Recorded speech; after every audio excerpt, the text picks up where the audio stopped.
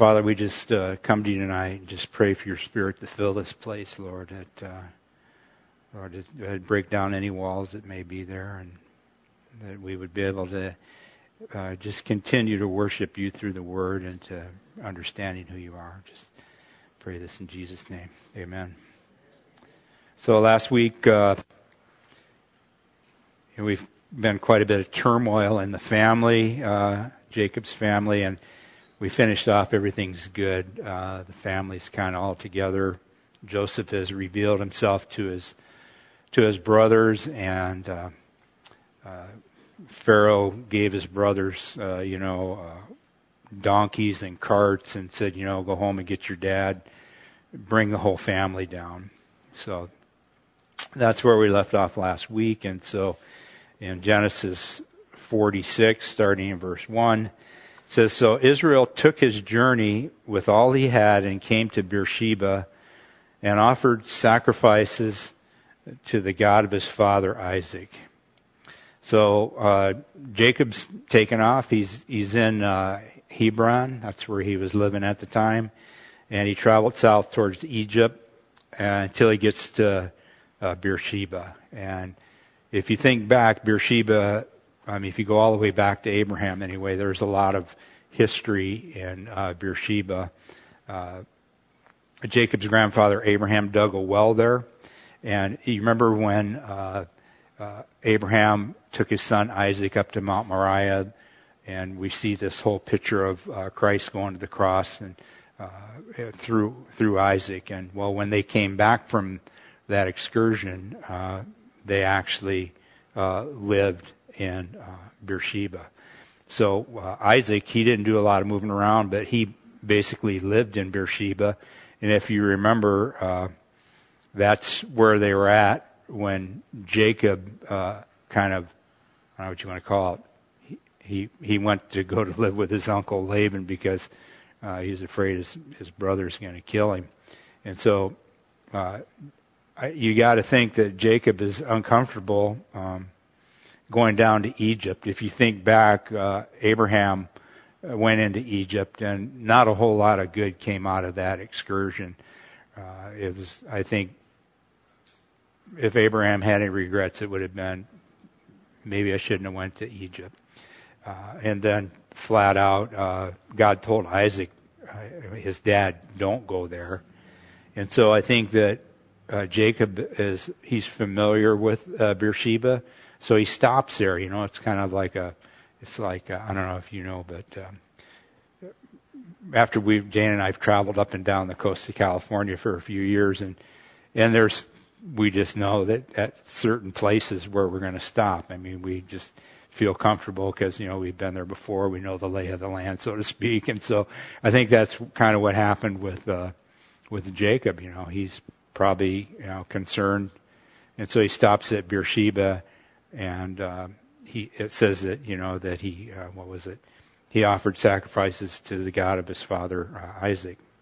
And so it's quite a difference between the Jacob that left home, right, kind of running away from Esau, heading towards Laban's house to get a wife, and he wasn't even considering God at all, and he ends up spending the night there. He has that dream of the ladder, and the Lord is at the top of the ladder, and there's people moving back and forth into heaven, and he kind of has one of his aha moment there. What is he says?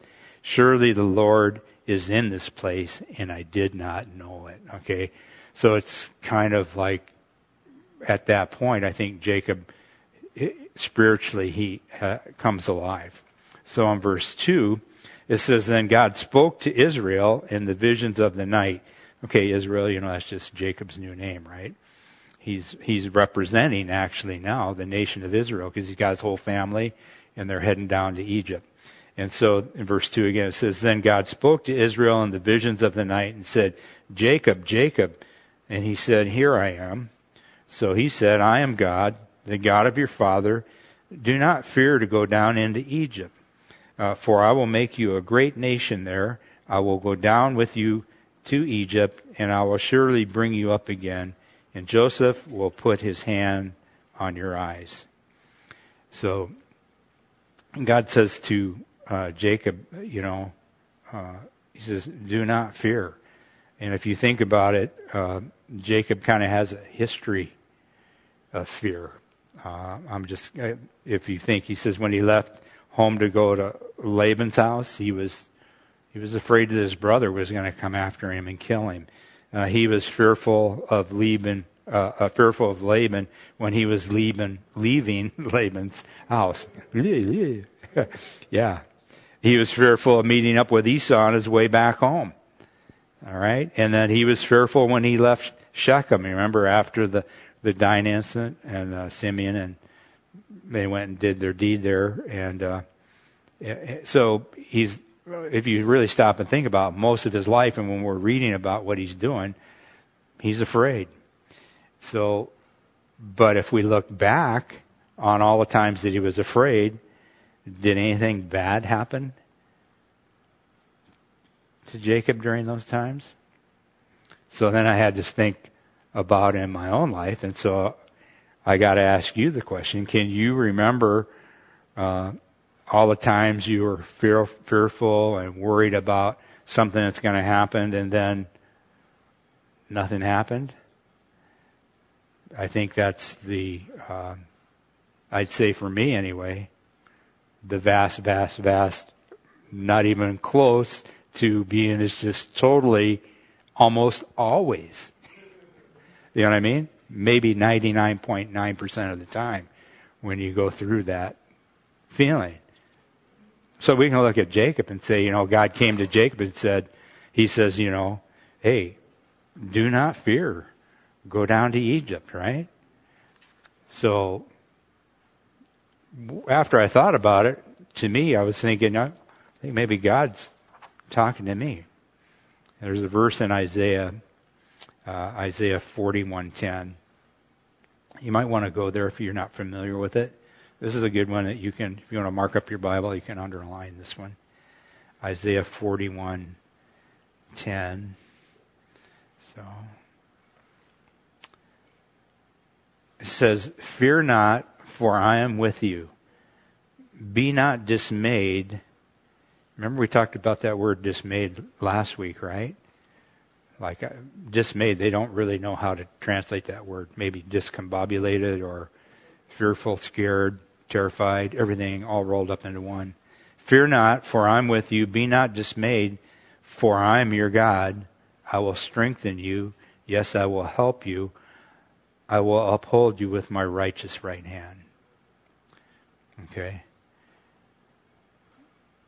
So Isaiah wrote that for us. It's there. So God says, don't be afraid. And so God reassures Jacob that he's okay to go to Egypt. And but if you consider Jacob's the last 20 years of his life, right? It's been 20 some years since Joseph was basically left the scene, and there's been quite a bit of stuff in his life. So, but anyway, God reassures him it's going to be okay, and he says he's going to make him a great nation there, and Joseph will put his hand on Jacob's eyes, and so he's telling Jacob, hey, look, you're going to die there, and your son Joseph is going to, when you pass away, he's going to put your hand, close your eyes for you. So he's kind of telling him, this is what's coming. So that whole encounter there, after I read that, I was thinking about it. There's some verses in John chapter 10, verses 7 through 10, if you want to write that down. It says, "Then Jesus said to them again," he's talking to his disciples, "Most assuredly I say to you that I am the door of the sheep." So basically, in the wintertime, they had these kind of shelters for the sheep, and they would run these sheep into the shelter, and they didn't have like a regular gate. There was just an opening, and the shepherd would lay down in the door so the sheep wouldn't escape or any bad thing try to come in.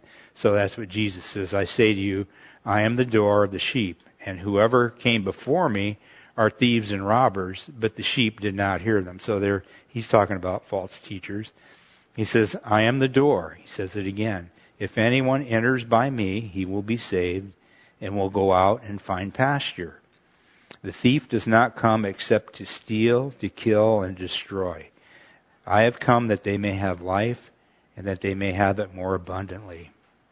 So when God recognized, that Jacob is afraid, he basically told him, look, you need to go into Egypt and have an abundant life. He promised him, he says, you know what?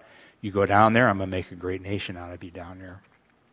So verse 5, then Jacob arose from Beersheba, and the sons of Israel carried their father Jacob, their little ones, and their wives, in the carts which Pharaoh had sent to carry them. So they took their livestock and their goods, which they had acquired in the land of Canaan, and went to Egypt. Jacob and all of his descendants with him, his sons, his sons' sons, his daughters, and his sons' daughters, and all his descendants he brought with him to Egypt. So verses 8 through 25, it really kind of lists all the people in Jacob's family. And I'm not going to read all those names. You can read those on your own. But a quick summary, basically the family consists of Jacob and his wives, 12 sons and 1 daughter, 52 grandchildren. I thought we were doing good with 8. Not so much. And 4 great-grandsons. It's just, by the way, too, Benjamin had 10 sons. Just a little tidbit. The youngest. So he had 10 sons. He must have had a few wives. So picking up at Genesis 46:26, and it says, all the persons who went with Jacob to Egypt, who came from his body besides Jacob's sons' wives, were 66 persons in all. And the sons of Joseph, who were born to him in Egypt, were two persons. All the persons in the house of Jacob who went to Egypt were 70. So they got 70 people in the family. That's what they went in. That's what they start off with. They come out a whole lot more. So verse 28, he says, then he sent Judah before him to Joseph. This is Jacob. It says, Judah, go down there and meet up with Joseph, to point out to him the way to Goshen.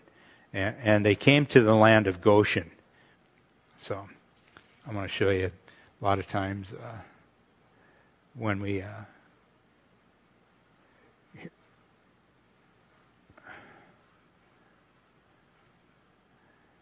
there's Goshen. Okay, we're zoomed in on the Nile River, the delta in Egypt. Okay, so you can see Goshen. It's in the northeast sector of the delta of the Nile River, which is actually a pretty good place to be. I'm going to zoom out a little bit right now. And you can see down here now, here's Goshen down here. And this is Israel up in here. So you can get a kind of a big picture. So you can see it's strategically placed to exit also.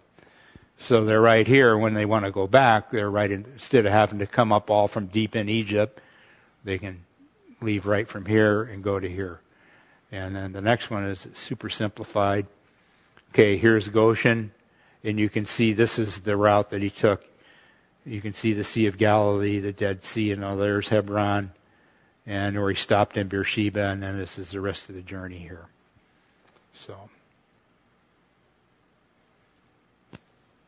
So that's Goshen. So let's start at 28 again. Then he sent Judah before him to Joseph to point out before him the way to Goshen. And they came to the land of Goshen. So Joseph made ready his chariot, and he went up to Goshen to meet his father Israel, and presented himself to him. And he fell on his neck, and he wept on his neck for a good while. So it had to be a pretty emotional scene, I would think. All these years, Joseph was clearly his favorite son. And but I think over the years, when you hear the next the next sentence, what happens. He says, and Israel said to Joseph, this is verse 30, now let me die. I've seen your face because you are still alive. And it just seems to me like Jacob he's an old guy, and he's kind of wore out, like, wow, I'm here, you're here, I've seen you, I can go die now. It just seemed like, he might have been a little depressed or something, I don't know. Verse 31, then Joseph said to his brothers and to his father's household, I will go up and tell Pharaoh and say to him, my brothers and those of my father's house who are in the land of Canaan have come to me. And the men are shepherds, for their occupation has been to feed livestock, and they have brought their flocks, their herds, and all that they have. So it shall be when the Pharaoh calls you and says, what is your occupation? You shall say, your servant's occupation has been with livestock from our youth even till now, both we and also our fathers, that you may dwell in the land of Goshen, for every shepherd is an abomination to the Egyptians.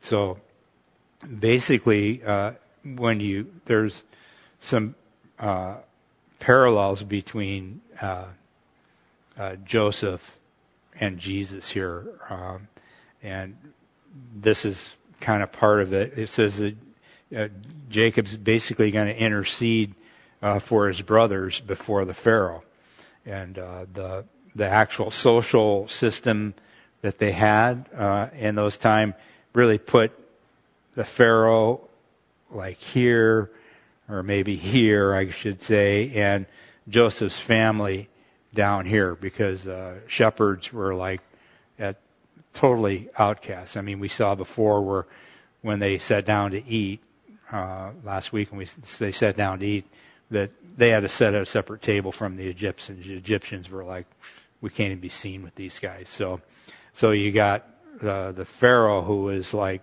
almost like a godlike figure, and then you have the lowly shepherds, who are kind of like us sinners. So, but if you think about it, Joseph is totally qualified to intercede. He's able to represent both sides. He's lived his life as the lowly shepherd, but for the last 7 years, he's been at the right hand of the Pharaoh. He's been like basically the most powerful person in all of Egypt. So, in Hebrews chapter 4, it kind of describes this type of thing, but it's describing Jesus. And, from you guys have been talking about Jesus in Hebrews on Sunday mornings.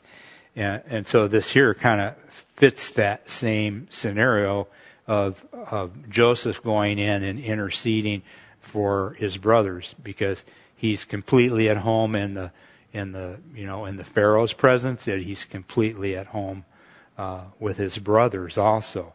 So just like Jesus is fully God and he's fully man. And so in Hebrews chapter 4, verse 14, it says, seeing that we have a great high priest who has passed through the heavens, who is that? Jesus, the Son of God, let us hold fast our confession. Let me explain. We do not have a high priest who cannot sympathize with our weaknesses, but in all points tempted as we are, yet without sin. So he's talking about the fully man part of Jesus. Therefore, let us come boldly to the throne of grace, that we may obtain mercy and find grace to help in time of need. So you can see that Joseph is sort of filling that role here for his brothers. In verse 1 of chapter 47, it says, Joseph went and told Pharaoh, and he said, my father and my brothers, their flocks and their herds, and all they possess has come from the land of Canaan, and indeed are in the land of Goshen. And the men, and he took 5 men from among his brothers and presented them to Pharaoh. Then Pharaoh said to his brothers, what's your occupation? And they said to Pharaoh, your servants are shepherds, both we and also our fathers. Verse 4, and they said to Pharaoh, we have come to dwell in the land because your servants have no pasture for their flocks. for the famine is severe in the land of Canaan. Now therefore, please let your servants dwell in the land of Goshen. Then Pharaoh spoke to Joseph, saying, your father and your brothers have come to you. The land of Egypt is before you. Have your father and your brothers dwell in the best of the land. Let them dwell in the land of Goshen. And if you know any competent men among them, then make them chief herdsmen over my livestock. So we're talking about an overnight success here. You know, one day they're wondering where their next meal is going to come from, and the next day they're chief herdsmen for the Pharaoh. And if it just seems like more good things keep happening as they come down into Egypt. But if you remember what God told Abraham, he says, I will bless those who bless you, and I will curse those who curse you. So the Pharaoh is saying, come on down here. You got the best land. Go up there in the northeast side of the Delta, you know, where there's going to be some water there, plenty of good grazing land. You'll be able to raise some crops. So I think things are going to be good there. And so then Joseph, verse 7, is then Joseph brought in his father Jacob and set him before the Pharaoh. And Jacob blessed Pharaoh. Okay? So right off the bat, Jacob walks in and he blessed Pharaoh. So what does that really mean? I don't think it's a huge thing. I think basically what he did is he witnessed for the God of Israel. He said, you know what? Pharaoh, I want to bless you in the name of the God of Israel. You know, El Shaddai, God Almighty. So the first thing he does when he meets him, he says that. And Pharaoh said to Jacob, how old are you? And verse 9, and Jacob said to Pharaoh, the days of the years of my pilgrimage are 130 years.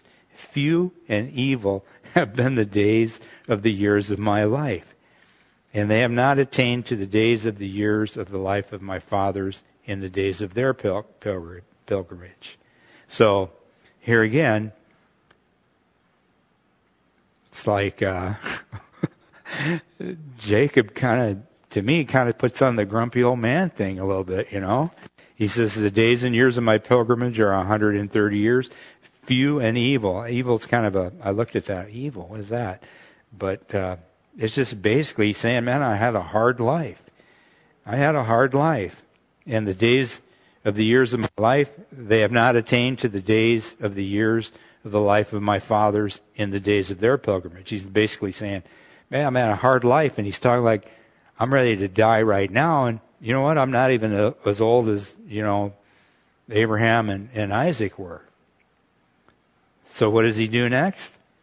So Jacob blessed Pharaoh. He turns around and says, you know what? I want to bless you in the name of the God of Israel. And went out from before Pharaoh. So Jacob just blessed the Pharaoh coming and going. Kind of a short interchange there, you know. But I think Jacob's having a hard time right now. Everything I read, you know, he's having a hard time. Verse 11. And Joseph situated his father and his brothers and gave them a possession in the land of Egypt, in the best of the land, in the land of Ramses, as Pharaoh had commanded. Then Joseph provided his father, his brothers, and all his father's household with bread according to the numbers in their families.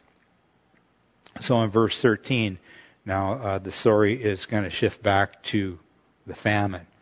Okay, remember, we're still in the middle of a serious famine here. So in 13 it says, now there was no bread at all in the land, for the famine was very, very, very severe, so that the land of Egypt and the land of Canaan languished because of the famine. And Joseph gathered up all the money that was found in the land of Egypt and the land of Canaan for the grain which they bought, and Joseph brought the money to Pharaoh's house. So he's basically saying is that it was different in those days They had physical coins, silver and gold coins, and that's what they traded in. And Joseph literally got all of the money that was in Egypt and that was in Canaan. It wasn't like today, we just fire up the printing presses and just print some more money. He literally got all of the money that was in these two countries. So verse 15 it says, and he got it all to Pharaoh. So when the money failed in the land of Egypt, which means he had all the money, right? And in the land of Canaan, all the Egyptians came to Joseph and said, "Give us bread, for why should we die in your presence? For the money has failed." Or it's like, we're broke. We don't have any money. It's all gone. Then Joseph said, "Give me your livestock, and I will give you bread for your livestock if the money is gone." So they brought their livestock to Joseph, and Joseph gave them bread in exchange for the horses, the flocks, the cattle of the herds, and for the donkeys. Thus he fed them with bread in exchange for all their livestock that year. So times are tough, People got to do what they got to do, so they turn over all their livestock to Joseph in exchange for food. In verse 18, it gets worse. When that year had ended, they came to him the next year and said to him, "We will not hide from my Lord that our money is gone. My Lord has also has our herds of livestock.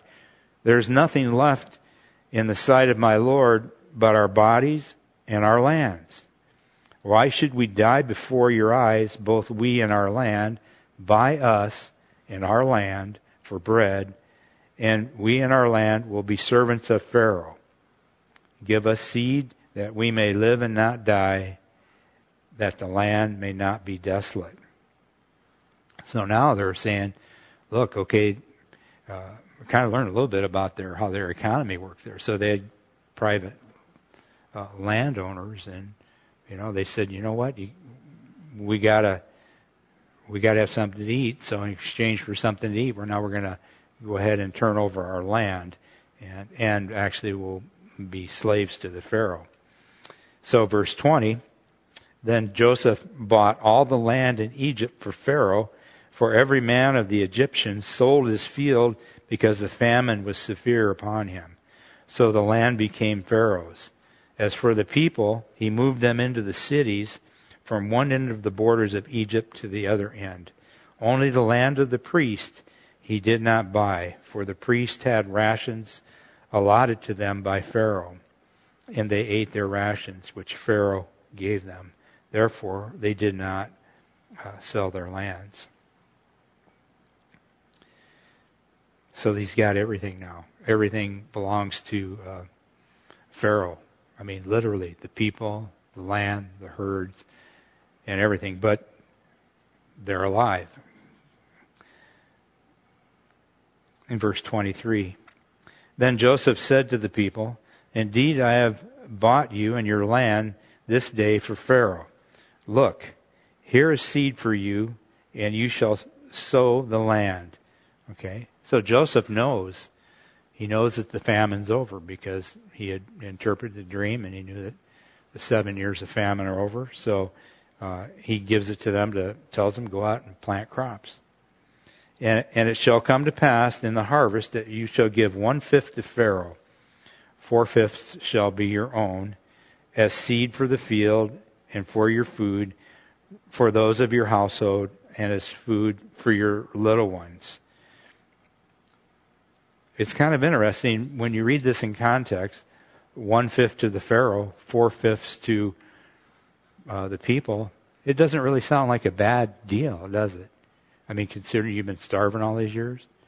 I mean, when I read it, I didn't think about it. And then I started thinking, like, doing the math. Well, 1/5, that's 20%. It's like, well, that's like a federal income tax. 20%, that's quite a bit, But anyway, that was the deal. And verse 25 is, so they said, "You have saved our lives. Let us find favor in the sight of my Lord, and we will be Pharaoh's servants." And Joseph made it law over the land of Egypt to this day. that Pharaoh should have 1/5 except for the land of the priests only, which did not become Pharaoh's.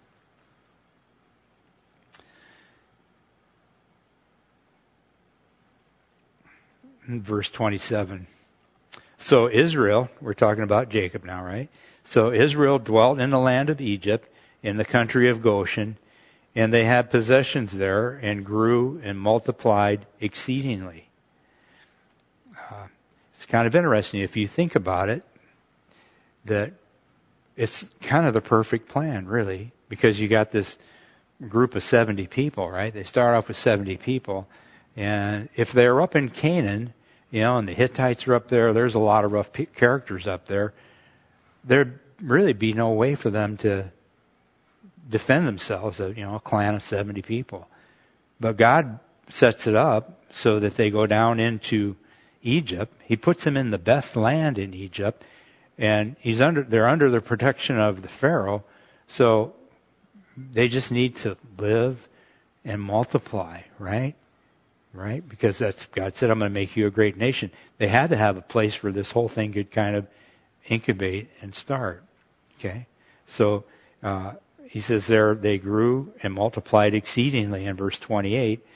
And Jacob lived in the land of Egypt 17 years.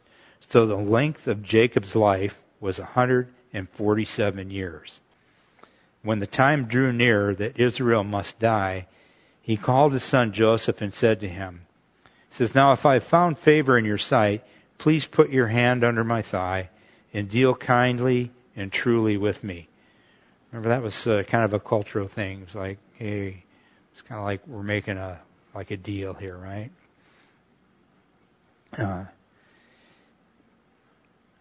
He says, now if I found favor in your sight, please put your hand on my thigh and deal kindly and truly with me. Please do not bury me in Egypt, but let me lie with my fathers. You shall carry me out of Egypt and bury me in their burial place. So you remember when Abraham bought the cave at the end of the field in Machpelah? He bought it from, what was that guy? Some Hittite guy. I know that. I can't forget his name now. Huh? Do you remember his name? I'm not sure. But anyway, basically he's saying, I want to go back and I want to be buried in the cave in Machpelah. Remember, and he had to buy the field too. He just wanted the cave. And the guy said, no, you can't have the field. You can't have the cave. You got to buy the field too. And he charged him like maybe 10 times as much it was really worth. But Abraham bought it anyway, right? Okay. So that's where he wants to go back to. And he said, this is Joseph now. He said, I will do as you have said. In verse 31, then he said, now this is Jacob, swear to me. And he swore to him. So Israel bowed himself on the head of the bed. So we're going to stop there and we're going to start with Genesis 48 next week. But, it's always a good idea. We talked about this last week, is to kind of just think about these stories and think about God and think about what He's done and how He's interacted with these guys. I mean, you can go all the way back to Abraham and just think about that. I have. And to be honest with you, the first Bible study we ever did was in Genesis, and there was no heavy theological reason why I did Genesis. It was like the first book in the Bible, right? So we went through it. And we're getting close to the end now, and if you just really stop and think about it, or go back and read from Genesis 12 to where we're at again now, it doesn't take that long. Just read it again, and just because you kind of know the end of the story now, we're getting close to the end. If you just think about that, and you just think about how God dealt with these people, it's just truly amazing who God really is. But you have to stop and really think about it. You know what I mean? It's one thing, oh yeah, I know where this verse is and that verse. But when you stop and think about who God is and how He dealt with these people, it's truly amazing. So that's something you can do on your own and be far more productive if you listen to me talk about it. So, Father, just thank you for the night that we've had tonight, and Lord, for the worship music, and just for your Spirit to be here with us, and Lord, just how awesome that you are. And Father, there's just no words to describe how great you are, God Almighty. And Lord, we just thank you that you've put in this word down for us, that we could have insight to you and how you deal with people, and the people that are there that have fears just like we have. And Lord, that you know that, and you tell us to fear not, that you're with us. And Lord, we just thank you for that, and just pray that we would think about you and live our lives for you as we go out this week. In Jesus' name, amen.